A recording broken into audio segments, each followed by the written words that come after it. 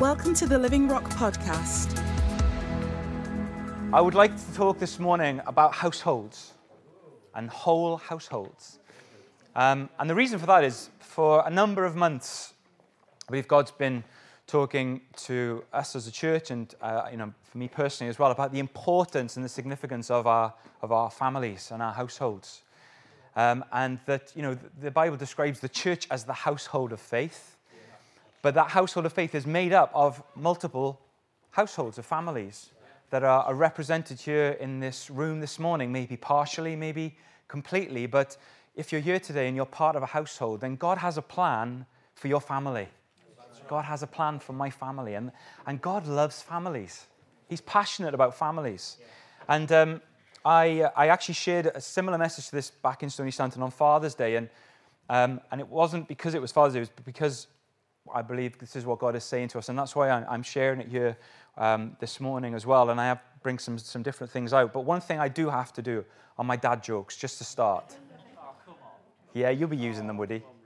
Okay, are you ready?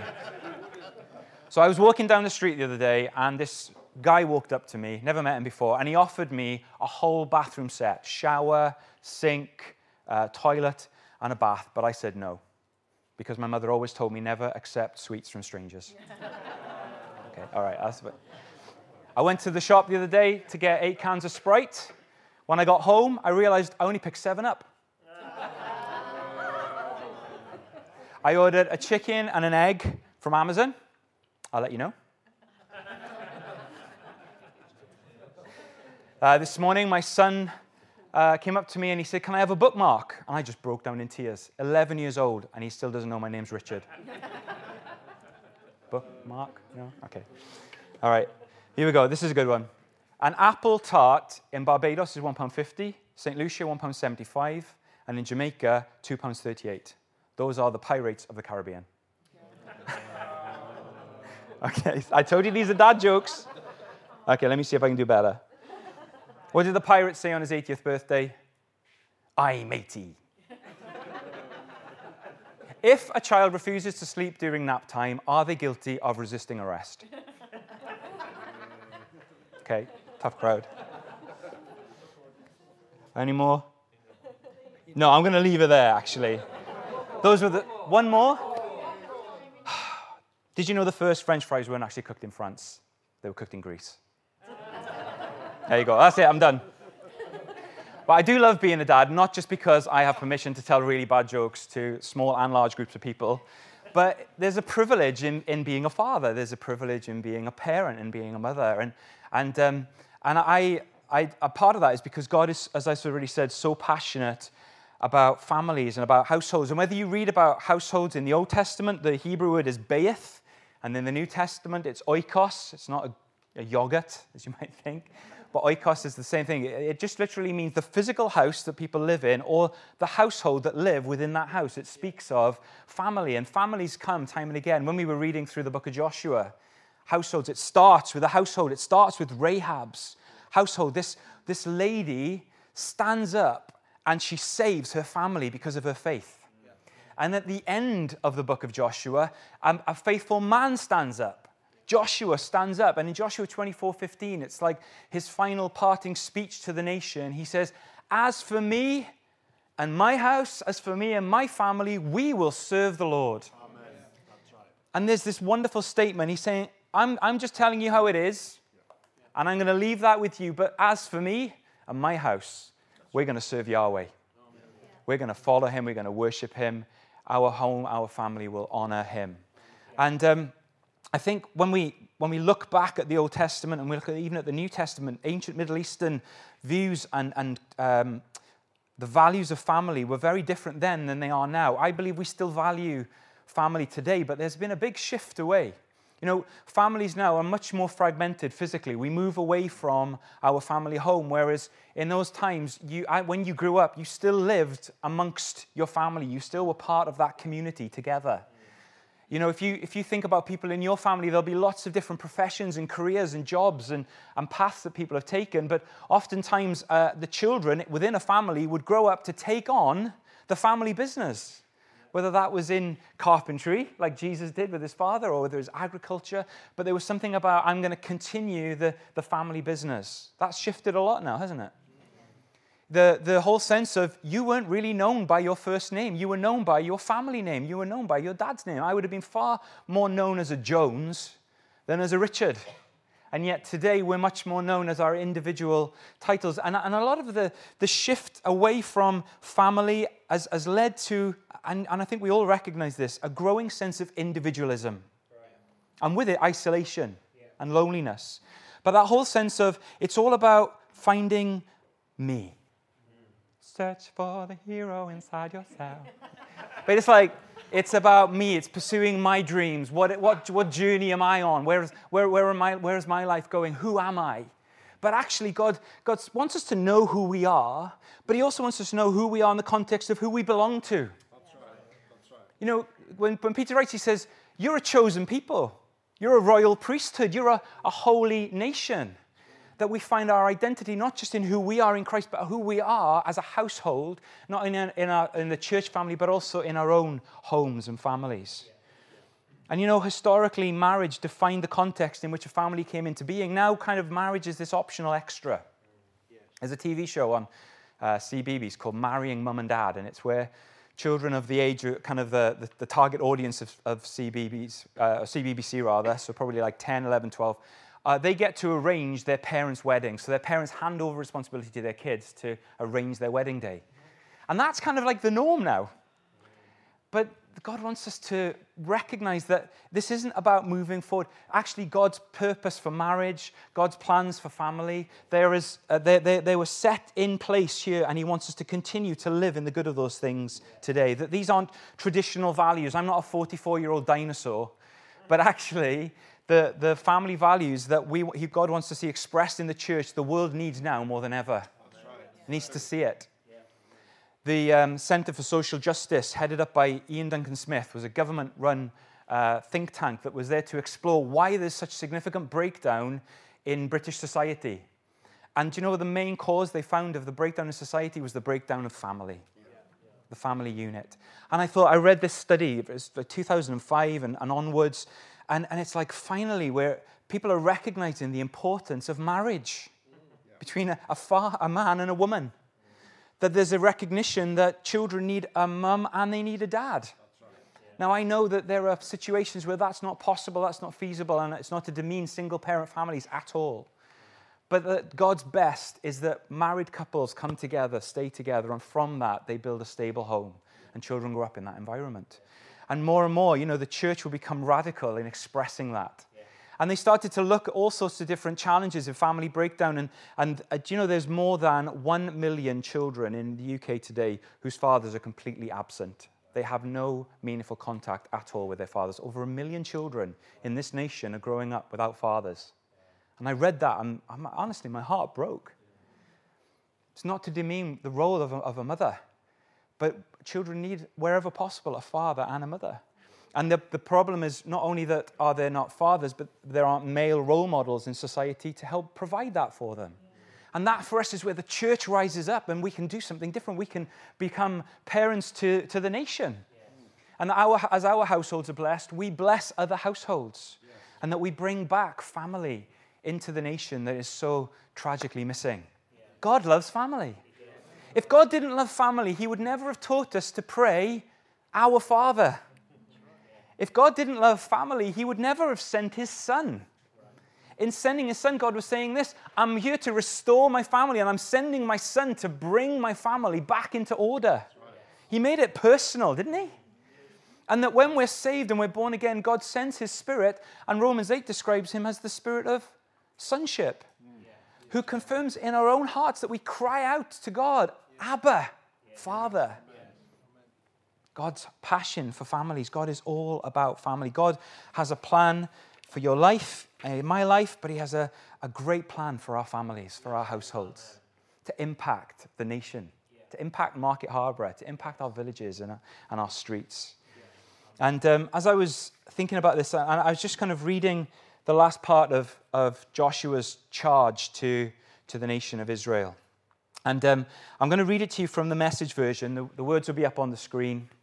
So you can follow it there. The reason I've done that is many people don't have a Bible message translation in with them. So this is so you can follow it on the screen. Make sure I'm reading it right. Whenever God is written with capital G, capital O, capital D, that is the translation of the word Yahweh, which is God's covenant name that he revealed to Moses and to his people, and it's his covenant name to us as well, Jehovah Yahweh.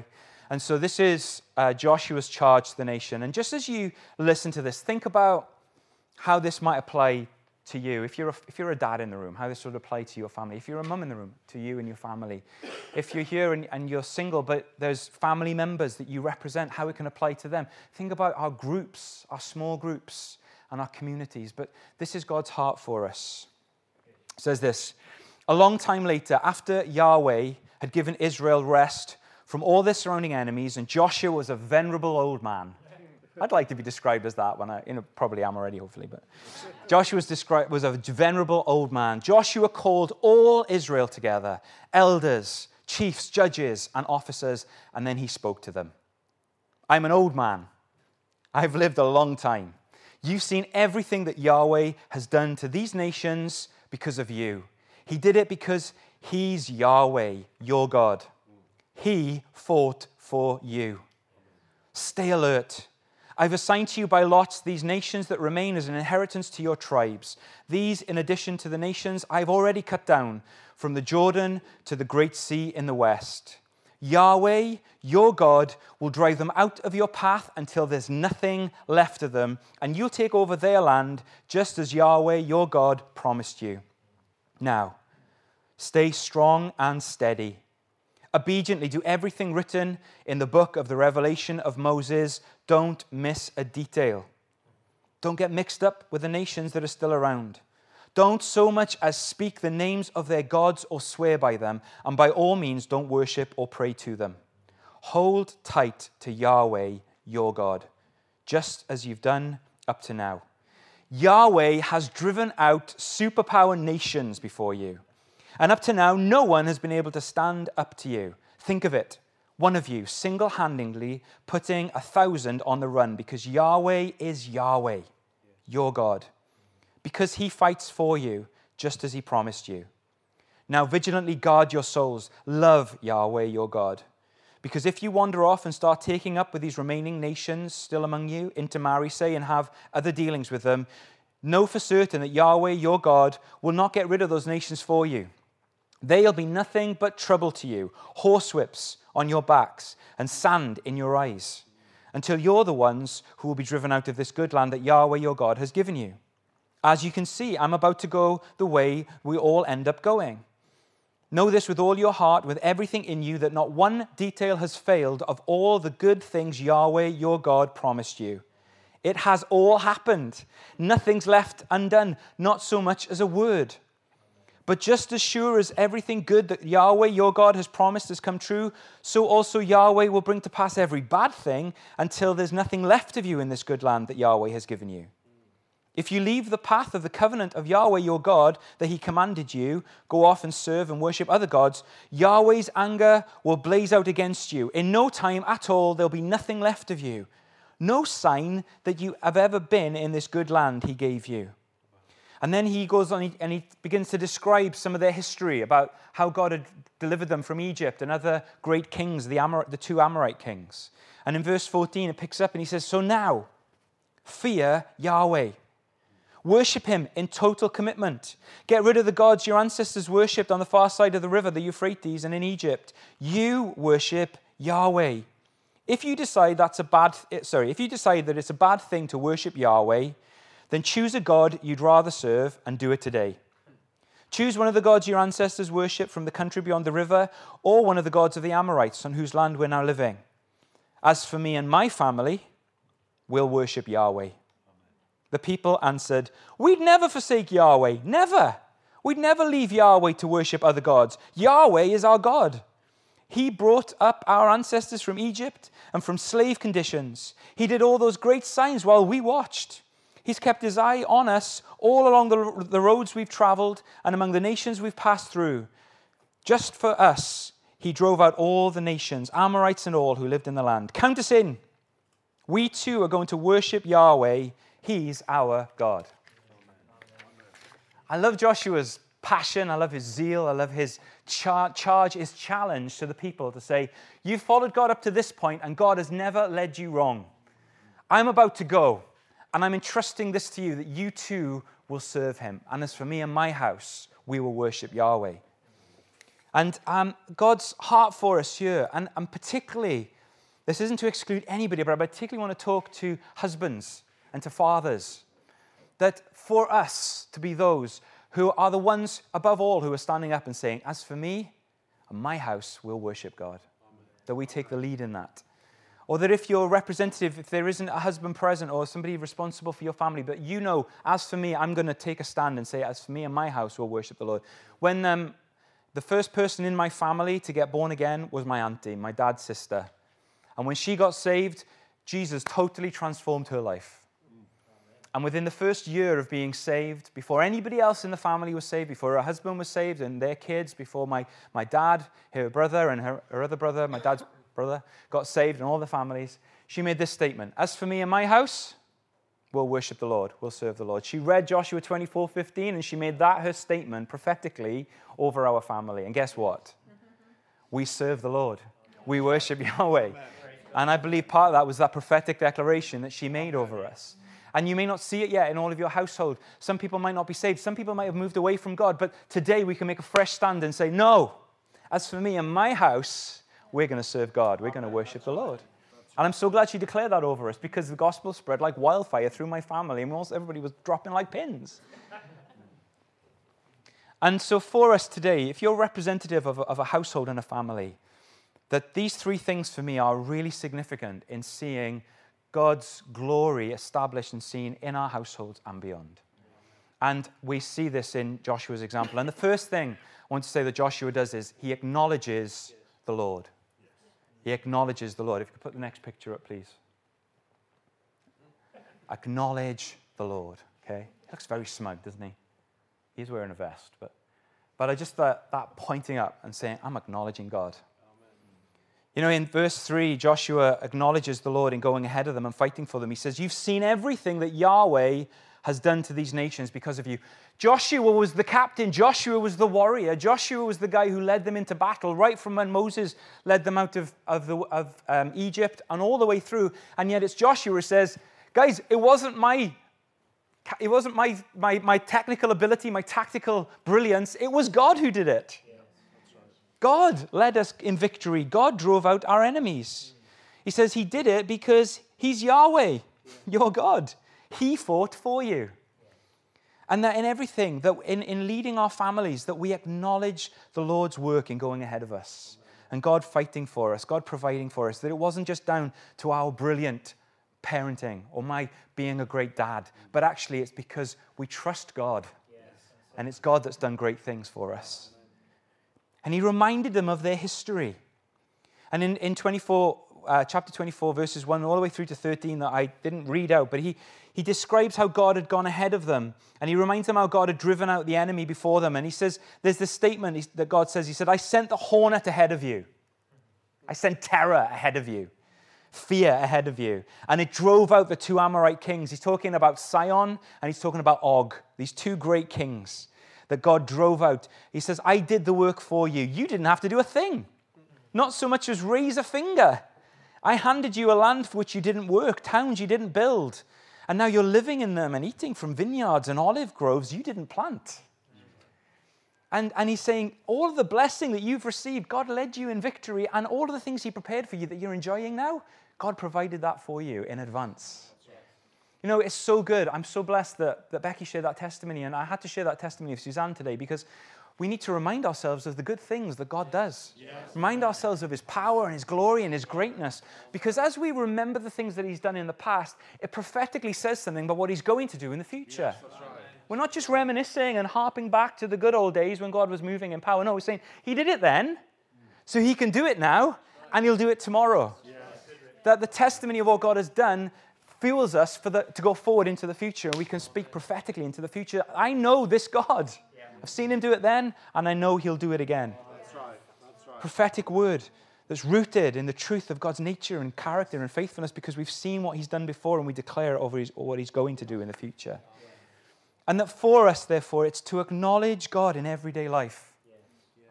To acknowledge him every day. To acknowledge God on a Wednesday at 4:38 p.m. That he's still God, that he's still moving in our lives, that we don't wait to Sunday or we don't wait to life group, but we just constantly acknowledging what God is doing. Yes. Proverbs 3:5-6 says, trust in the Lord with all your heart and lean not on your own understanding. Acknowledge him in all your ways and he will direct your paths. And my dad got saved when I was 6 months old, and both my parents got saved when I was 6 months old, but particularly talking about my father, the example that he set to me, and the example my parents set in our home was they acknowledged God in everything. So that if sickness ever tried to rear its ugly head in our home, the first response was, we're going to pray. Yeah, that's right. We're going to see what the word says, and we're going to pray about this. Not the first protocol, paracetamol and Calpol, and then ibuprofen, and those things aren't working, and then the doctor, and that didn't really work. Oh, okay, let's pray. But actually, the first thing is, Lord, and we're acknowledging you first and foremost. And we bring those things to him. That when there's fears at night, and for us with the children, particularly one of the children in particular has struggled with being afraid of the dark at night, and the first thing that we do is we pray with them. Yes. Before we do a nightlight or before we do anything else, we're going to pray that God, God's peace. And we've seen, as that's gone on time and time again, a shifting away from that. Some of it will be because he's growing up, but some of it, I believe, is because of our prayers in those times. Right. That we've acknowledged the Lord. That when needs arise, that we do all that we can, yes, but also then we trust God and we bring God into it. I remember when I was 5, so my dad and mum had been saved about 4 years. They went to Elim Bible College in South London. And they literally gave up everything to go for 3 years for my dad to study. And my mum got some work cleaning, and my dad picked up some landscape gardening work here and there. But it really there was no real... It was kind of, the classic living by faith. There was no regular income. We didn't know where it was all going to come from, but they totally believed that's where God wanted us to be. And I didn't know the severity of this, but when I was probably about 6 or 7 years old, there was one Friday in particular where there was no money and no food in the house. And the next time that we were going to get any money was Monday. And so Friday night, all day Saturday, all day Sunday, there was no means of any provision whatsoever. Now, I was probably about 7 years old, maybe 6, 7 years old. And I didn't understand the gravity of it, but my parents got me and my sister, Catherine, she's about a year younger than me, and we just prayed together that God would provide for us. They didn't talk about, you're not going to be able to eat tomorrow, son, start praying. There was a protection in it and a wisdom, but we just prayed together. And as we finished praying, my dad just felt, I'm going to go and check my coats. So he put his hand into the pocket of one of the coats, and he felt a piece of paper, and he said, I thought it was a receipt. That's how much faith he had. He said, I thought it was a receipt. And he pulled it out, and it was a £5 note. Now, a £5 note in 1982, okay? I'm not just talking about a meal deal in Boots and maybe a Crunchy. It went a lot further, and it provided everything that we needed that weekend. And I remember that story, what God did then, for what I believe he can do for us today, for you today, for our family today, that God is our provider. And it's all about, wasn't that lucky that we found a £5 note in the coat? Oh, must have just left it there from another time. No, God's provided for us. However it got there, whatever reason it's there, we believe it's God who did it. We're acknowledging him.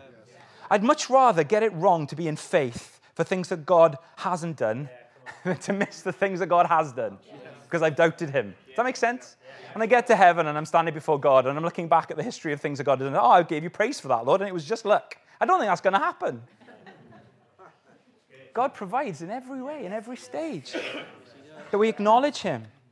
That when good things happen, we acknowledge him. When things are tough, that we go to him. That we turn our cares into prayers and our hoorays into praise. Cares into prayers, hoorays into praise. We acknowledge the Lord. And as we do, we begin to set up for ourselves this line of the things that God has done for us. And time and again to encourage our children to not just hear our prayers, but for them to pray. Because actually, sometimes our kids have got way more faith than we have. And that simple faith is what's needed in that moment. One of our children lost one of their braces for their teeth. And the last child that did that, it cost us £80 to replace it. So I was driving to the orthodontist with this child on Tuesday or Wednesday. Unbeknown to me, this child was praying that everything would work out and that it wouldn't cost any money. I hadn't even gone there with that prayer. I was just prepared. I was just trying to work out where it was going to come from. And as we sat down and I explained what happened to the dental nurse, she went back out, had a chat with the orthodontist. The orthodontist came in and she said, well, I've heard that this child has just started this stage of school and obviously a lot going on, so we won't charge you for this one on this occasion. You can have it for free. And on the way out, he said, that's because I prayed. I was like, yeah, absolutely, hallelujah. And so we just set that up, that constantly we're acknowledging the Lord. Cares into prayers are raised into praise. The second thing is setting boundaries. This is a PG parental guidance warning, but this one is exposure to silliness, strange, annoying sounds, and the abundance of catchy songs played throughout the movie may cause insanity. So it's actually a warning for parents. But, you know, there's this significant aspect of God setting boundaries. God set very clear boundaries for his people, didn't he? Yeah.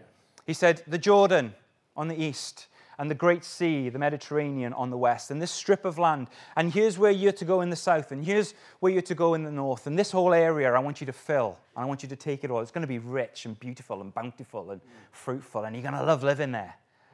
And he sort of set these wonderful boundaries for them that was so much for their benefit. And Joshua says this, stay alert. I've assigned to you by lot these nations that remain as an inheritance to your tribes. This is God speaking through Joshua. These in addition to the nations I've already cut down from the Jordan to the Great Sea in the west. Verse 7 says, don't get mixed up with the nations that are still around. Don't so much as speak, do you remember this? Don't so much as speak the names of their gods or swear by them. What does God say? They'll be like horsewhips to your back and sand in your eyes if you start to get involved with them in a way that will make you impure. He's setting boundaries. And in Joshua 1, God gives very clear boundaries for Joshua. And then by lot, they start to draw lots and they get given territories. And then when we get to Acts 1, when Judas is being replaced by a disciple, how do they decide who they're going to choose? They draw lots. Matthias and Barsabbas. And Matthias becomes the new replacement disciple, the shiny new one. And then what happens straight after that? At the end of Acts 1, we get Acts 2 where the Holy Spirit comes. And no longer do we need lots. We just need him lots. The Holy Spirit comes to empower us to know God's will. It's the Holy Spirit who speaks to our hearts and brings into our hearts God's will and God's heart and God's desires and God's boundaries. And he begins to affirm that with us. And I just think as a father, for me, I know that part of my responsibility is to set boundaries. And time and again, I think, Lord, I need your help with this. Sometimes I think I need other people's help with this. People who've gone ahead of me, who have seen their children grow, and I've seen them grow in the Lord, and I'm going to ask them for advice and counsel because I believe they're men and women of the Spirit. You know, can draw on the Holy Spirit through other believers as well as directly through the Holy Spirit, as well as through the Word of God. But it's about ensuring God's lines for securing good lives with the wisdom of God. For me, one of the things that a boundary that my parents clearly set for me and was set within the church was that I wasn't to date a non-Christian. And I remember when I was 14, 15, there was this one girl in particular that I just really liked. Really, really liked her. And she actually liked me as well. That was the amazing thing. So we had this thing, and I would talk to my dad about it. And you know what? My dad actually was wonderfully sympathetic. He was like, I understand this is difficult. I understand you really like this girl, but this is for your benefit, that you don't date her, that you don't go out with her. And we had to walk that out, and there were some things I didn't get entirely right, but the vast majority of it, I listened to what they said, even though I didn't really like it. But that consistent message and that counsel helped me to make a good choice at that time that I believe has helped me now. Yeah. I'm so glad that I've married a born-again, spirit-filled woman of God. Amen. She makes me look good. We have wonderful children as a result, and part of that is because the boundaries were set for me. Yeah. And I didn't particularly like them at the time, but I look back now and I'm really glad. Yeah. Other boundaries were set for me. In 1985, the big blockbuster movie of 1985 was the Care Bears movie. Okay? Does anybody remember the Care Bears movie? Does anybody remember the Care Bears? I want to be a Care Bear. Oh, things will be so great when I'm a Care Bear. That's what we're dreaming of. We'll make a great pair. We'll stick together through and through like glue. Just want to be a Care Bear like you. Just want to be a Care Bear. Anyway, so the Care Bears movie came out, and my parents had heard that this hard-hitting cartoon had witchcraft in it, and so they said that we couldn't go. So my sister and I were not allowed to go and see the Care Bears at Merthyr Cinema, which was released 2 years after the original release date, Merthyr Cinema. But We look back now and we talk about it, and my parents laugh that they were so strict on something that actually now they wouldn't have been so strict on. But at the time, they think, yeah, we probably were a bit unnecessarily strict on that. But we look back and laugh because I'm glad that my parents had enough care for me to set boundaries for me. And there are lots of things I look back on, and certain things that they insisted that I wear or I wasn't allowed to buy because, my legs might get wet. If I was going to get a really nice Nike jacket, I had to get waterproof leggings to wear to school. I mean, yes, I'd be dry, but I'd be really severely beaten up. And we look back now at it and we laugh. But as I was thinking about the boundaries they set in place for me, and my dad in particular, it's not just the what, the boundaries that he set, but for me as well, it was the why and the how that he set those boundaries. Not just the what. You can point to the word, but then it's the why. Why is that important? And to talk, particularly as our children get older, to talk with them about not just the what, but the why, and then the how. The graciousness of how he raised those things with me, I still remember now. And it's hard to kick against someone when they're dealing with you with grace. And I remember looking back, and I was thinking about Moses in the wilderness. And in Numbers 20, he's told to get water from the rock. And what does God say to Moses to get water from the rock? This is the second time it's going to happen. God says to Moses, speak to the rock. What does Moses do? You rebels! Water gushes out. And what does God say? Moses, you've blown it. You're not going to get into the land. And you think, wow, that's so harsh on Moses. He'd done so well. He must have been so frustrated. They were such hard work, constantly moaning and grumbling. No wonder he kind of lost it. But why was God so strong with Moses is because Moses represented God to the people. Right. And he was misrepresenting God's heart. That's right. And in it all, in being a father particularly, I believe God wants us not only to share the what, but to have an understanding of the why and the how. Yes. That we come with truth, but we come with grace, just as Jesus came. So we ensure God's lines for securing good lives. Acknowledge the Lord, cares into prayers are raised into praise. Set boundaries, ensuring God's lines for securing good lives. And the last thing is this, I want to say, is raising expectations. To raise expectations. Next slide. I love this picture.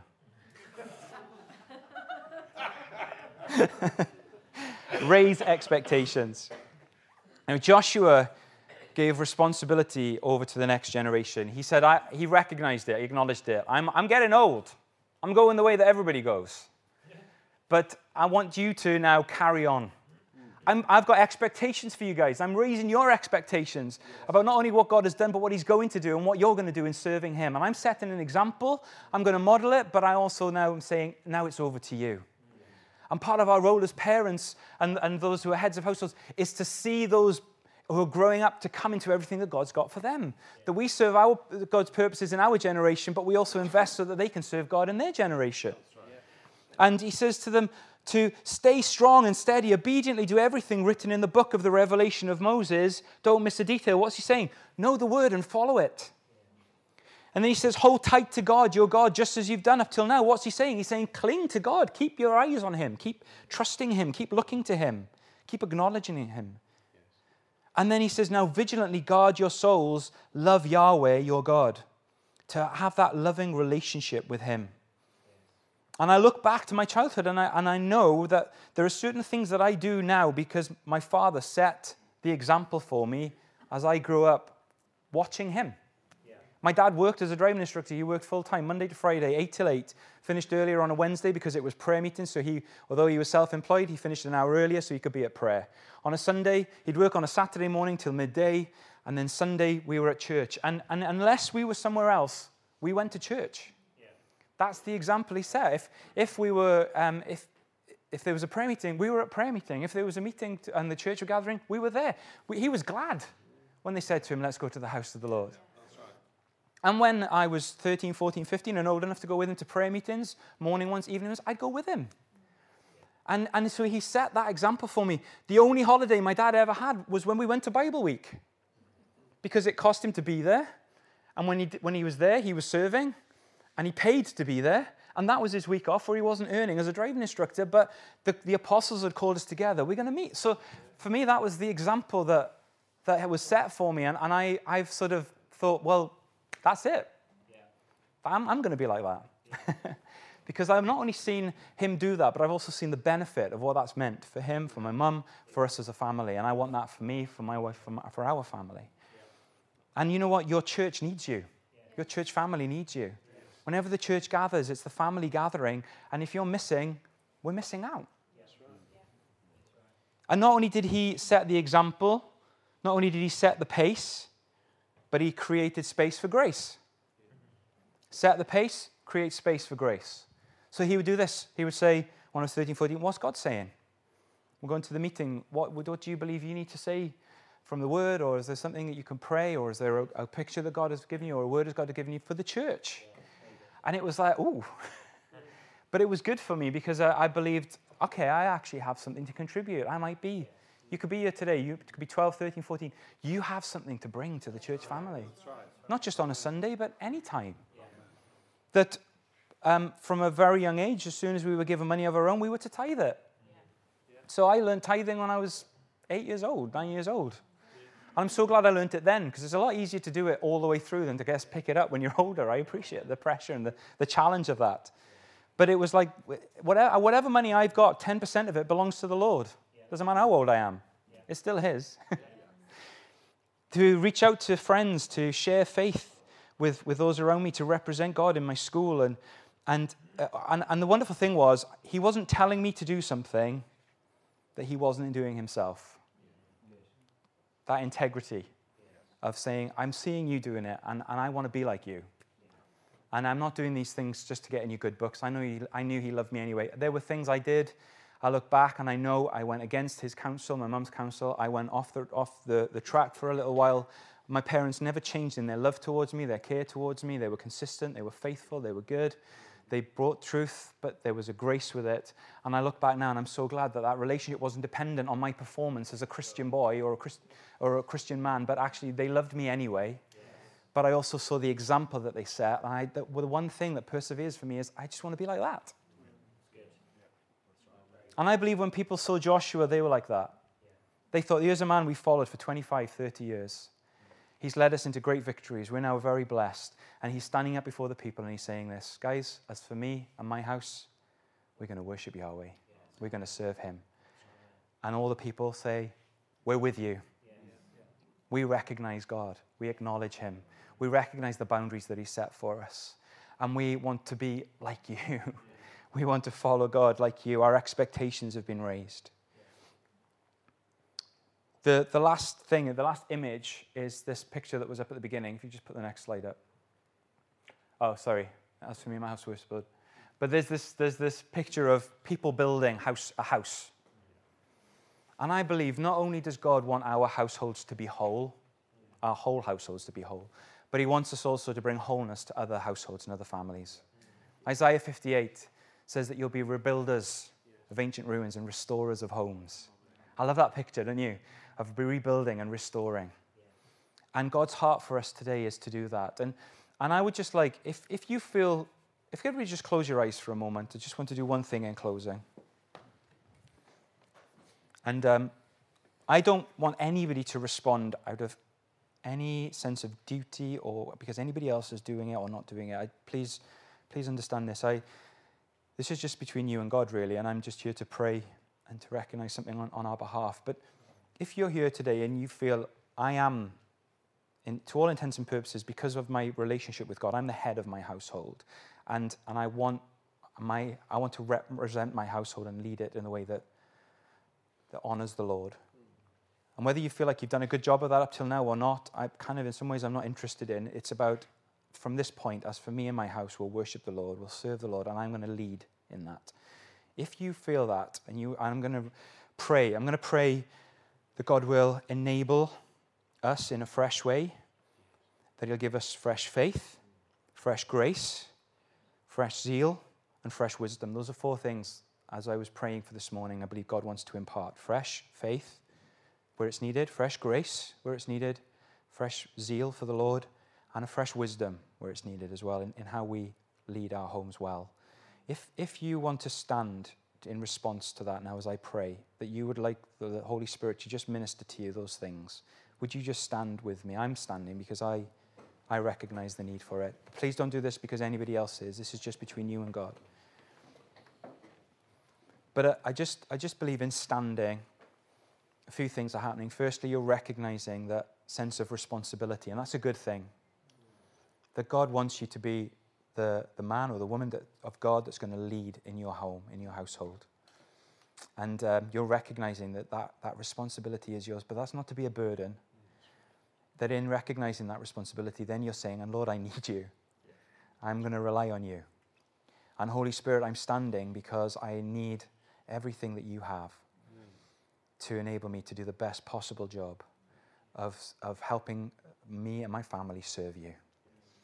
So, Lord, I just thank you for each person that's standing. I thank you for every person in this room, Lord, whether they're standing or sitting. But, Lord, I just pray that you would, right now, by your Spirit, Lord, that you would minister to, particularly to each head of every household, that you would provide for them everything that they need, Lord, for their homes, their households to be whole in every way, Lord. That in their homes there will be peace. That in their homes there will be health. That in their homes there will be more than enough, Lord. Enough for them and enough to give to others. That in their homes, Lord, there'd be security and unity, Lord. That in their homes, Lord, there'd be grace and your presence and your life, Lord. And Lord, I just pray for each person, and I include myself in this prayer. Lord, would you give us fresh faith? Fresh faith in who Jesus is. In Jesus, your lordship and your authority and your kingship, as we've been declaring it and recognizing it in our worship this morning. Let there be fresh faith in the power and the authority of the name of Jesus for us and our homes. Lord, I pray, let there be fresh grace. Lord, that there would just, in everything that we do, in how we care and how we lead, that Lord, we would rely completely on your grace for us. Lord, I pray for a fresh passion for you, for prayer and for your word. And Lord, to know you, to really know you, Lord, so that as we follow you, Lord, others can follow us. And Lord, I just pray that you would minister to each person right now fresh wisdom, that where wisdom is needed, that you would just provide it, Lord, in bucket loads. That, Lord, more than enough, Lord, to not just to lead our own families well, but, Lord, that we would overflow into other families, into our neighbors, into our colleagues, into our fellow family members, Lord. But that, Lord, that your kingdom would come in us, in our homes, but, Lord, in our streets, in our neighborhoods, in our communities, in this town of Market Harborough. Let your kingdom come. And, Lord, may it come household by household, whole household by whole household, Lord, in Jesus' name. Lord, I want to pray for any unsaved spouses right now. Lord, that if there are people here and their spouse is not yet born again, Lord, we just ask that you would open their eyes, open their ears, open their hearts, Lord, to the gospel, and that they would come to you, Jesus, repentant, holy, trusting in you, and that, Lord, whole households will be saved in Jesus' name. Just commend ourselves to you right now, Lord, and we just say we want to honor you in everything that we do. Bless each person, Lord. Bless all those out on children's work. Bless our families and our children as well. And Lord, as we talk together and encourage one another now, I just pray, let your blessing be known in this place. May your anointing rest richly among us, Lord. In Jesus' name, amen. Amen. Amen. Thanks for joining us today. Search for us online and get information about upcoming events and more great teaching.